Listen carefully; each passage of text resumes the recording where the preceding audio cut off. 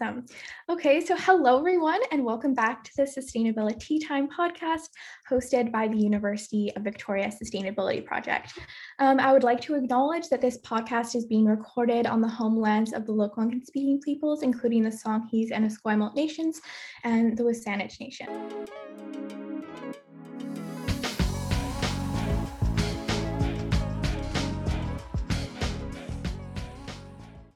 I'm very excited to be joined today by fellow hosts Aaron and Alexa, and our special guest, the Honorable Member for Saanich Gulf Islands, Elizabeth May.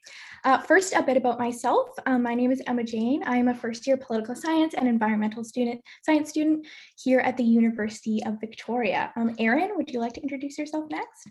Hi, my name is Erin, and I'm a second-year student at UVic in the Geography and Environmental Studies program. Alexa, would you like to introduce yourself?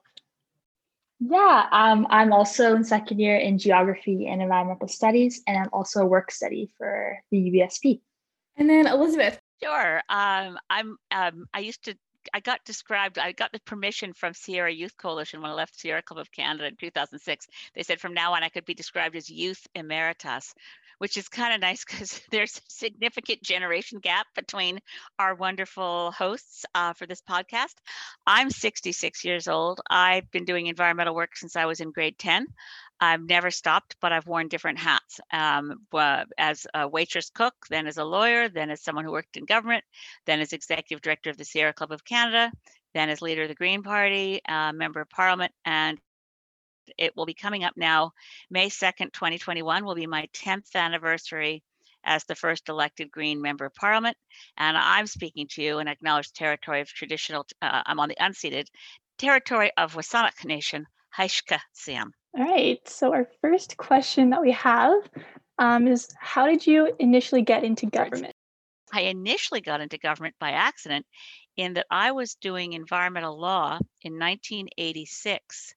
And the federal minister of environment at the time decided he needed to have someone in his office who actually understood environmental issues. Now that may sound absurd, but political staff that surround a minister usually come from their political party and often don't have any content information around the portfolio their boss holds. In this case, it was 1986. It was a majority progressive conservative government of Brian Mulroney. And the Minister of Environment wanted to have someone on his political staff who knew environmental issues. And I happened to have gone to law school with a member of his staff, and I was also well known in the Maritimes, nowhere else, but really well known in the Maritimes for fighting Agent Orange and fighting pesticide spraying. So I initially got into government, which was a fantastic learning opportunity, from 1986 to 1988 as senior policy advisor to the federal minister of environment. More recently, I got into partisan politics when I decided that the horrific reality that Stephen Harper was our prime minister meant that we needed a really strong voice for the Green Party. And that's when I left being executive director of Sierra Club of Canada to run for leader of the Green Party. And being in partisan politics was tough, remains tough, but I did get elected as a member of Parliament for Saanich Gulf Islands 10 years ago. I guess this question's kind of redundant. So you never thought you would become a politician then? No, I hated the idea. I remember my mom passed away in 2003, so I can always benchmark this by a discussion I had with her that I knew that I'd been executive director of Sierra Club of Canada at that point for 13 years, and that for the health of any organization, you need to have some sort of succession planning. And what do you want to do next? And I talked to my mom and I said, I don't know. I don't think I want to go back to practicing law. And I remember saying to her, and I know I never want to go into politics. So I decided to start studying theology, because what I thought I'd really like to do post Sierra Club would be to be an Anglican priest.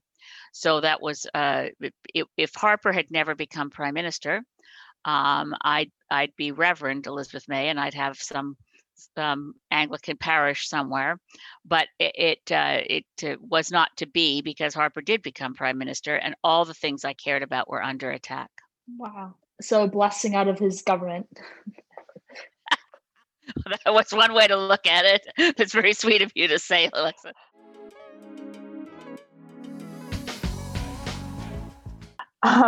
Okay, this is our first fun question. from an undisclosed listener. Do you personally think Justin Trudeau needs a haircut at this present moment?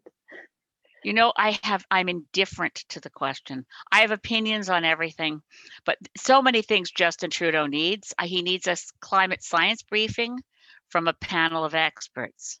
So much more than he needs a haircut. Now, if those climate science experts want to give him a haircut, fill your boots. Awesome, thank you.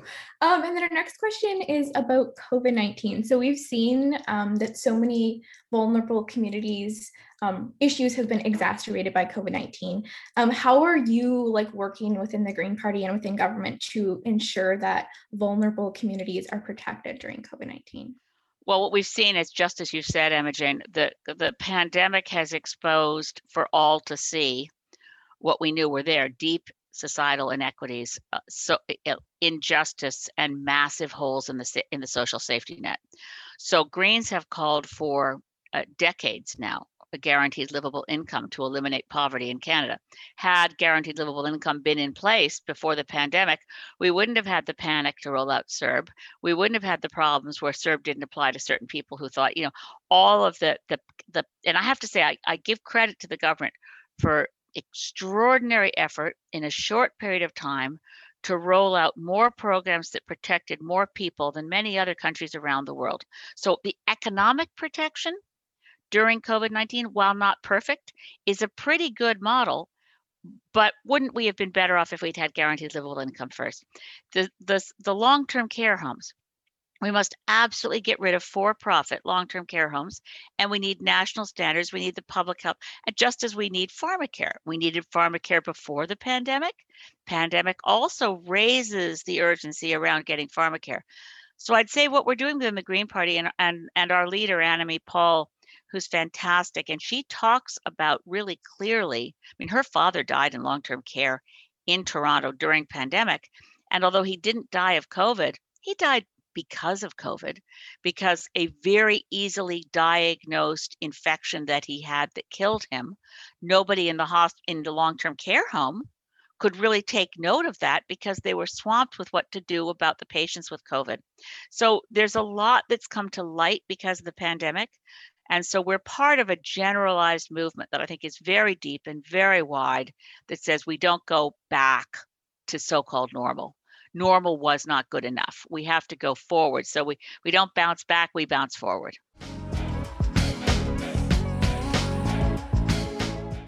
Awesome. Another question here. How are parties working together in the House to support a green recovery from COVID-19? And do you believe that there needs to be more action on this front? Well, I wish, Erin, that I could say parties were working well together to get a green recovery. In the beginning of pandemic, by which I mean a year ago, or March, April, May, into June, you could almost not tell we had emergency calls virtually 7 days a week, Saturdays, Sundays included. We were on the phone with the government officials who were rolling out programs. As MPs, we could ask questions. On many of these calls, you couldn't tell by what people said, what party they were in. I remember one call where I went into it with Bill Morneau, who was Minister of Finance, where I wanted to point out, we got to get credit unions lined up for this, not just the big commercial banks. But before I could say it, Pierre Poilievre, the conservative finance critic, said it. So it was like we were really kind of all thinking the same things at the same times, listening to our constituents. Partisanship has come back into it. Pretty much over the course of the summer, the We Charity scandal, yada, yada, we ended up seeing we're now back to positioning and gotcha politics where everybody wants to gang up on the current government, whether they want to talk about it or not, they're all gearing up for an election. And in terms of building back better after pandemic and getting rid of fossil fuels, I have to say that no matter what they say in public, the only party that's really solid in Parliament on this is the Bloc Québécois and us, which is weird, hey? The NDP have not listed climate as a priority when they're actually talking turkey with the government. Obviously, they're more on side than the Conservatives, but I'm not seeing, in answer to your question, honestly, I'm not seeing a good cross-party effort to get to real climate action. And Bill C-12, which the Liberals tabled in November, is appalling. It actually, if we don't get a 2025 milestone year into that legislation, it actually, and forgive me because I said I try to keep answers short, I need to share that the notion of net zero by 2050, while that's critical because the IPCC said if we hold to 1.5 by 2050, we'll be at net zero. They never said if you get to net zero by 2050, we will have held to 1.5. And the Liberals are using it. And well, maybe they really, this is why I said Justin Trudeau needs a science briefing more than he needs a haircut. They really may not understand this, because I don't know how many Government of Canada scientists are left who know anything about climate really. The Harper change in our civil service, change in the direction has, I think, outlasted the change of government. But we don't have a lot of people who understand that net zero by 2050 is actually dangerous. If that's what you think you're gearing for, and you don't think significant reductions by 2025 have to be made, and even deeper reductions by 2030 have to be made, or we have set the stage for, you could have 3 to 5 degrees Celsius global average temperature increase and be at net zero by 2050, and it will be too late to make a difference. And so we're wondering, what are you currently doing in your constituency to address homelessness? Well, in my constituency, we have, believe it or not, some of the per capita highest homelessness rates in the country on Salt Spring Island. We've got a lot of people living rough. We got a lot of people who recognize, and we've been working really hard to get individual projects approved through federal financing, through provincial financing. I'm very lucky that half of my riding provincially is covered by Adam Olson, who's the MLA for North Saanich and the Islands. So the areas where we're working, he can be working to get a chunk of money from the province. I can be working to get federal money to try to actually address homelessness. But we also believe that housing is a right. We're working across the country on key issues. Downtown Victoria is a whole nother issue compared to what it's like in Saanich Gulf Islands. It just happens that because the population of Salt Spring is only 10,000 people, that to have 10% homeless is quite a lot, right? So we're working on solutions at the local level, as well as regionally, as well as nationally, and they all go from the point of view of the housing first approach to housing. You need the wraparound services. You need to know that you've got a roof over someone's head, and then you can make sure you're dealing with other issues that are likely there, whether mental health issues, addiction issues. They may just be economic issues. You never really know until you deal with the individual person and get a roof over their head. And that takes funding and programs. And then again, you use the housing first model. You get a roof over their head and you figure out what's going on here. How do we take care of this individual, give them the services they want and need, whether it's addiction counseling, mental health supports, trauma-informed counseling. There's almost always trauma. So that's where you have to really focus in on the individual and provide the supports they need. Awesome. And then something that the UVSP has been doing a lot is that the majority of us, like work studies and also the board, are white. And so we've been really working to address different like anti-racism policies. And I'm wondering, like, as a white person, how are you personally working to combat racism within Canada? And how is your party working to address all forms of systemic oppression? Yeah, well, I've something I've noticed for years, of course, Emma James, but also within the environmental movement. When I was executive director of Sierra Club of Canada, we had an elected board of directors. We were the first environmental group, because I worked at it, to have a board that included Indigenous people and people of color, and that had a program within Sierra Club of Canada on environmental racism. And that was back in the mid-90s. And we dealt with issues like the Sydney tar ponds. The biggest toxic waste site in Canada was in the only community on Cape Breton Island that was Black, right? So there was a really clear link there. So I personally, you don't stop work, you're not done. You have to constantly acknowledge your own privilege and keep working to diversify. Now, in terms of the Green Party, stepping down as leader of the Green Party now we have made history, as Annamie Paul has, as the first Black leader of any federal political party, and of course the first woman Black leader of any federal political party. And we have a huge focus on ensuring a more diverse range of candidates the next election. But it's not just candidates, it's got to be the volunteer base, it's got to be the people on. Right now we have the most diverse federal council. That's the governing part of the party, is not the leader, it's the council. We now have the most diverse council we've ever had. The president of the Green Party of Canada, Liana Cosmano-Quintano, is themselves also youth. I think they're 24. And we also have the most diverse council in terms of membership, including people of color, a real diversity. So we're working hard on it, but we're way before the point of saying, oh, good job, pat ourselves on the head. No, it's an ongoing piece of work. And the intersectionality really matters, right? So you've got to think about, where does somebody stand in this position in terms of their economic status, in terms of all the aspects of diversity and inclusion that one can imagine. The intersectional lens has to be applied as well. Yeah, very true, for sure. Another question here. This time last year, many students were standing in solidarity with Wet'suwet'en and defenders of the legislature in Victoria. Do you think community-led actions, such as the people that came together at this protest, is more effective than within government for change? And due to timing and how long it takes to pass bills, etc., than in government? It's not one or the other, and one isn't more important than the other. Both are critical. So I would say, what kind of influence could I have had in government the last year if I'd been prime minister? That would have been really good. But as a member of parliament, I think the three Green MPs have made way more difference than whole caucuses of bigger parties, because we're clear, right? We're clear. Being arrested to fight the Kinder Morgan pipeline, would I say that was the most effective thing I did fighting Kinder Morgan? No, I think it was actually my closing argument in the National Energy Board hearings, which were really anti-democratic and really broken.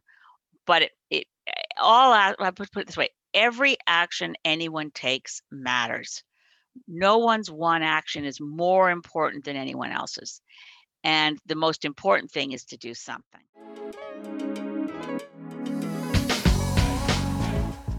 That's awesome. Very timely. We want to know, was it worth it to get arrested for the TMX, in your opinion? Well, yes. I mean, I didn't have a strategic object in mind when I got arrested. I had made a commitment to Grand Chief Stuart Phillip and to Tsleil-Waututh and Musqueam and Squamish leadership at a big rally in Vancouver before Trudeau approved the pipeline. So before Kinder Morgan was approved, I think the rally must have been sometime in the fall of 2016 in Vancouver. Maybe some of you were there. It was a big rally. It was great. And one after the other, elected people were brought up on stage and asked, I think it was Clayton Thomas Mueller, are you prepared to commit to being there in solidarity with Indigenous people when the moment comes? And honestly, I hoped the moment would not come, but I made that commitment. And so when I got a call in March of 2018, so lots of time has gone by, March of 2018, I get the call, okay, this coming Friday is a designated day for people who are elected. Can you be there? And incredibly, I looked at my calendar and it's like, wow, I'm leaving Parliament late Thursday night to fly to Vancouver because I have to be in the on a head table at a downtown Vancouver hotel for an event that finishes by 8:30 in the morning. So yeah, I'm free to get arrested. So it's just kind of one of those, I made a commitment. I showed up for my commitment. I'm kind of surprised how many other elected people who said they'd be there weren't there, but that's okay. Kennedy Stewart, who was then the member of Parliament for Burnaby South, and I stood there together and with a bunch of other wonderful activists, faced arrests. It was way outside our comfort zone. It was hard, much harder to do than I thought. It was, the judge hated me. He gave me 3 times the fine he gave Kennedy because he said I was a really bad person. I don't know. So anyway, was it worth it? Yes, but clearly they're still building it, and they is now us, because appallingly and unforgivably, Justin Trudeau and Bill Morneau decided to buy the pipeline. So now we're up to a $17 billion price tag that's still plowing through Indigenous lands without permission. And the next step is going to be the ultimate in cynicism. They're going to quote unquote sell it to Indigenous interests. That's what they're going to do. So then those of us who were ready to get arrested to fight the pipeline, which we must stop this pipe. We must stop the Trans Mountain Pipeline. And I'm trying to support the tree sitters who are still there and who are in Burnaby South. I'm trying to support the protests that happened in and around Kamloops. But it's harder and harder all the time because of this. I think people are beginning to feel a sense of despair. So for the Wet'suwet'en protests, again, all this time has gone by. COVID interrupted some of the work that was being done to come to to respect the rights of the Wet'suwet'en Nation in relation to that fracked gas pipeline with massive subsidies from the BC NDP and the federal Liberals. We have to, I don't know. It's not a good answer to your question, Alexa. Was it worth it? Yes, but it's not nearly enough, and we have to keep fighting.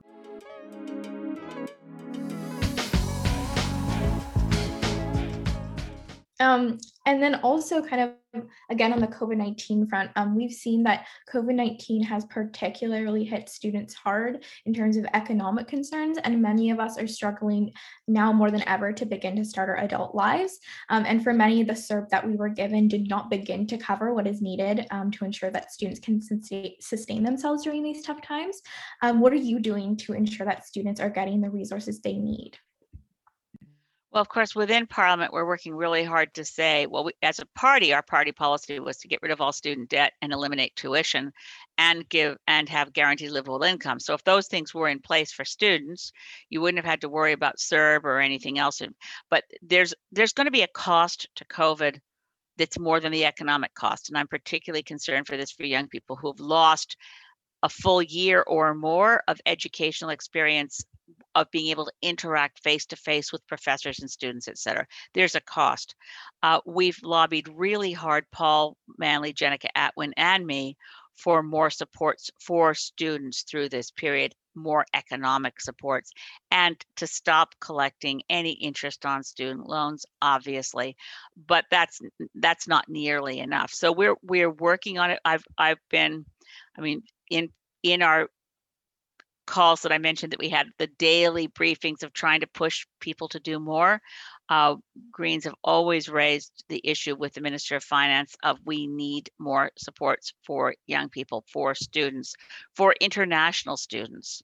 I've had gazillion meetings with Carla Qualtrough and with first Bill Morneau and then Chrystia Freeland. Gotta say, I've got good access to all these people, and I keep pushing as hard as I can. So for students who are watching this podcast, you've got specific concerns or you're specifically in personal distress around a situation, your member of Parliament's office should be able to help. So if you're Saanich Gulf Islands, contact me.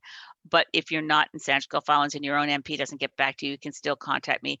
We are able sometimes to find specific individual personal help for constituents in distress.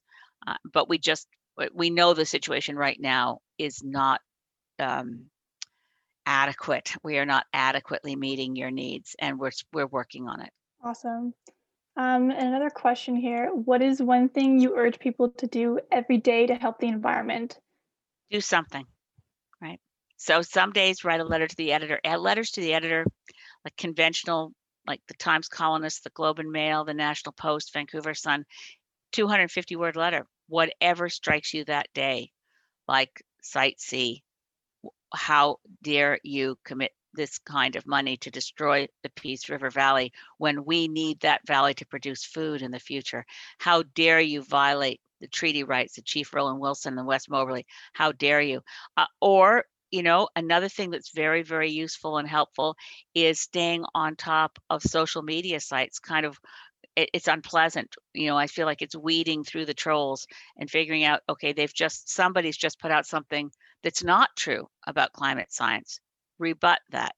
Constantly educate people, constantly try to reach out and work with people to help them to understand that we have a chance to save ourselves. That's another key thing to do. If you've got friends who are beginning to feel despair, because the climate science is incredibly scary, and it's what's really happening.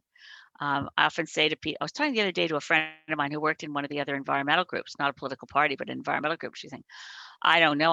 I don't know whether in fighting on climate action, I should say X, because it might offend people who've been prepared to kind of say, Bill C-12 is good, we just need to strengthen it. I don't want to hurt their feelings if they've been one of the groups that says, oh, this is a bold step, blah, blah, blah, we have to strengthen it. I mean, people choose how they communicate. All I'm going to say is, okay, I said to her, be Greta Thunberg. Do you think Greta Thunberg worries about hurting people's feelings? Not much. We have no time left for anything other than speaking truth. But if you know somebody who's feeling despairing, take the time to make sure that person doesn't begin to feel they can't work on this issue anymore, or that they're overwhelmed, or that they get depressed, because we have enough time. We still have time. And every single person who understands how pressing the issue is so important to all of us. We have to hang on to that person. So if what you do for the environment one day is just convincing somebody you know that you love them and it's okay, hang in there, we're going to get through this, we're going to be okay. Those conversations matter too. So there's activism, there's community, there's love, there's all those things, as long as you do something every day.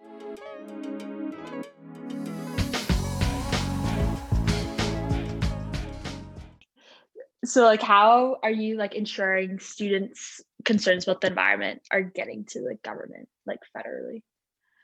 Well, I have less chance than I used to, since the other parties have decided I only get one question in question period once a month instead of once a week.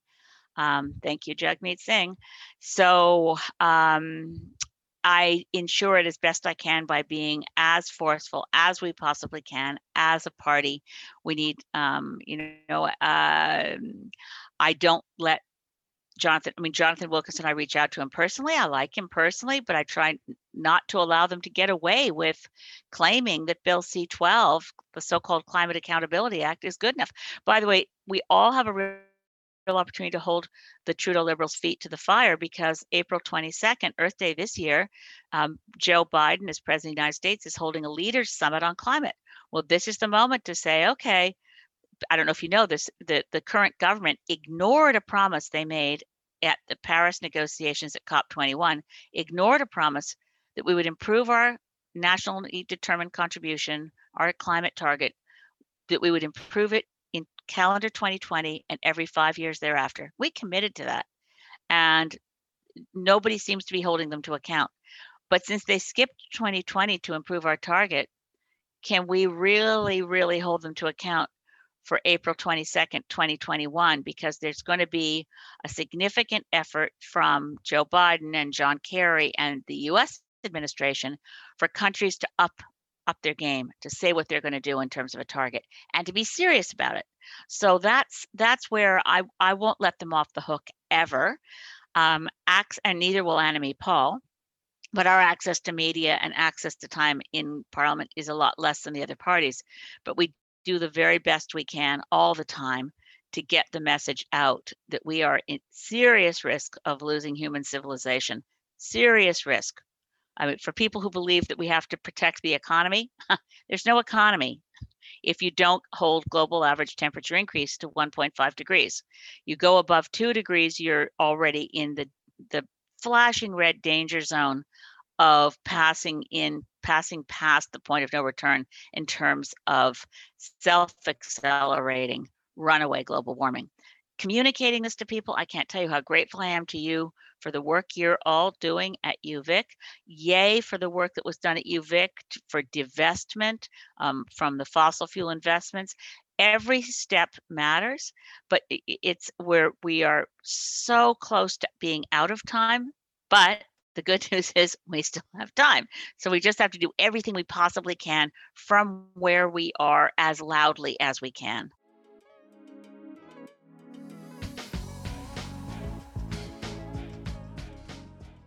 Awesome. And then we have a question. This is from one of our like social media, personal social media sent this in. So they said that you've done so much work to build unity on an ambitious climate agenda across political lines. How can students do the same in their own communities? And do you have a specific approach to communication on this that's effective? I was just reading an advanced copy of a new book that will come out in the fall of 2021 from one of my favorite climate scientists, Katharine Hayhoe.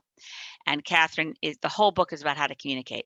And she says, you always have to start from, which I do. So when I read her book, I was thinking, yeah, that's what I think too. Start in your communication from where you think that person is. Like figure out how to start from common ground. So imagine you have a crotchety uncle who doesn't believe climate change is a real thing. Start from something you think you can agree on, like you love each other and and what does he think about, so start with where you can agree and work from there is generally the best way to get to a broader consensus. Surely it's the case right now that I would say that for all of us, the old adage, think locally, act globally, and think globally and act locally, like they all kind of morph together. We have to not that it's a small thing, working from where we are in our own community to affect climate change action is important. But if we only focus on what we're doing locally and fail to really be politically effective at the provincial government level and the federal government level, then we may miss key opportunities where we could have affected policy. Like, for instance, mobilizing around this Climate Leaders Summit for Earth Day, finding places where there's a potential for political movement because of public pressure combined with media attention. Those are usually the combination of ingredients that move change. Amazing. And another question from our listeners. Do you think the growth of electric vehicles is happening quickly enough? And if not, what can the government do to make it more affordable? Well, we do have rebates now for electric vehicles. They have made a commitment in the fall economic statement and we should see, we don't have a date yet for the federal budget, but the fall economic statement had a lot of commitments around electric vehicles, more capacity for plug-in stations. But we also have to bear in mind we need an electricity grid that runs right across the country to deliver 100% renewable energy. We have to make sure that we're not using fracked natural gas to generate the electricity, just the way we have to make sure we're not using coal to generate the electricity. So we have to look at the whole package. We need a 100% decarbonized renewable energy electricity grid, and we need the capacities for electric vehicles, and not everybody should have their own car. It makes a lot of sense to make sure public transit is also electrified and convenient and reliable, and looking at the recommendations as well, the Inquiry into Missing and Murdered Indigenous Women and Girls, we need decent, affordable, safe ground transportation, probably by bus, from the remote areas. We're about to lose, by the way, do everything you can to help Wilson's Bus Line. It's a local charter coach company challenged by COVID in economic distress. They do the regular service of bus service to some of the remote Indigenous communities on Vancouver Island. And we're trying to get them not to go under, but they'd love to electrify. But in the meantime, they do vastly reduce the greenhouse gas footprint of transit compared to a car. So there's a lot of ways to look at electric vehicles. Yes, rah. And I think we're going to see the price coming down for sure. The more people that are buying electric vehicles, the more the big automakers say, from now on, we're only going to make electric vehicles, the price will come down. But we also need to think about the big picture. What if you're someone who can't afford a car at all? We got to make sure there's bus service and improved via rail service and not have everybody dependent on a personal automobile. Awesome. And then we have one final question. It's kind of a fun one. So we're wondering what you would tell your 19-year-old self. So you promise, my 19-year-old self was already like me. I was already in campaigns. I was already fighting against that, but I guess I would say to my 19-year-old self, my 19-year-old self had her feelings hurt a lot much more than I did. So if I was being attacked in the media because I was young and a woman and shouldn't get involved in issues, I used to, go in my room and cry. So I don't go in my room and cry anymore. I'm kind of used to So if you can, I guess I'd say to my 19-year-old self, don't let the bastards get you down. And the misogyny is a thing, patriarchy is a thing, and they're going to gang up on you for the rest of your life. So don't let them get you down, because feminism and compassion and humanity and embracing the entire universe, including that the whales are our brothers and sisters, and so are the salmon and the eagles and the trees. Don't let a bunch of misogynistic old white guys get you down. Awesome. Well, thank you so much for being on the podcast. It was so amazing to have you. And yeah, thank you. Well, HCM, it's just I really, for anybody watching this podcast, I've been working with Emma Jane Burrion, and my God, and with Rebecca Gage, I see these young women your age are rocking it, and I am deeply, deeply, deeply grateful to all of you, to Ely and Nicole and Alexa and Erin and this podcast, and anyone listening or watching. Thank you from the bottom of my heart. And I won't keep stopping the work I'm doing, because I owe it to you not to kick the bucket before this is fixed. Thank you so much for listening to the Sustainability Time podcast hosted by the University of Victoria Sustainability Project. This podcast was edited by Emma Jane Burrion, and the music is by Hook Sound. If you're listening to this podcast on Apple Podcasts, please give us a review.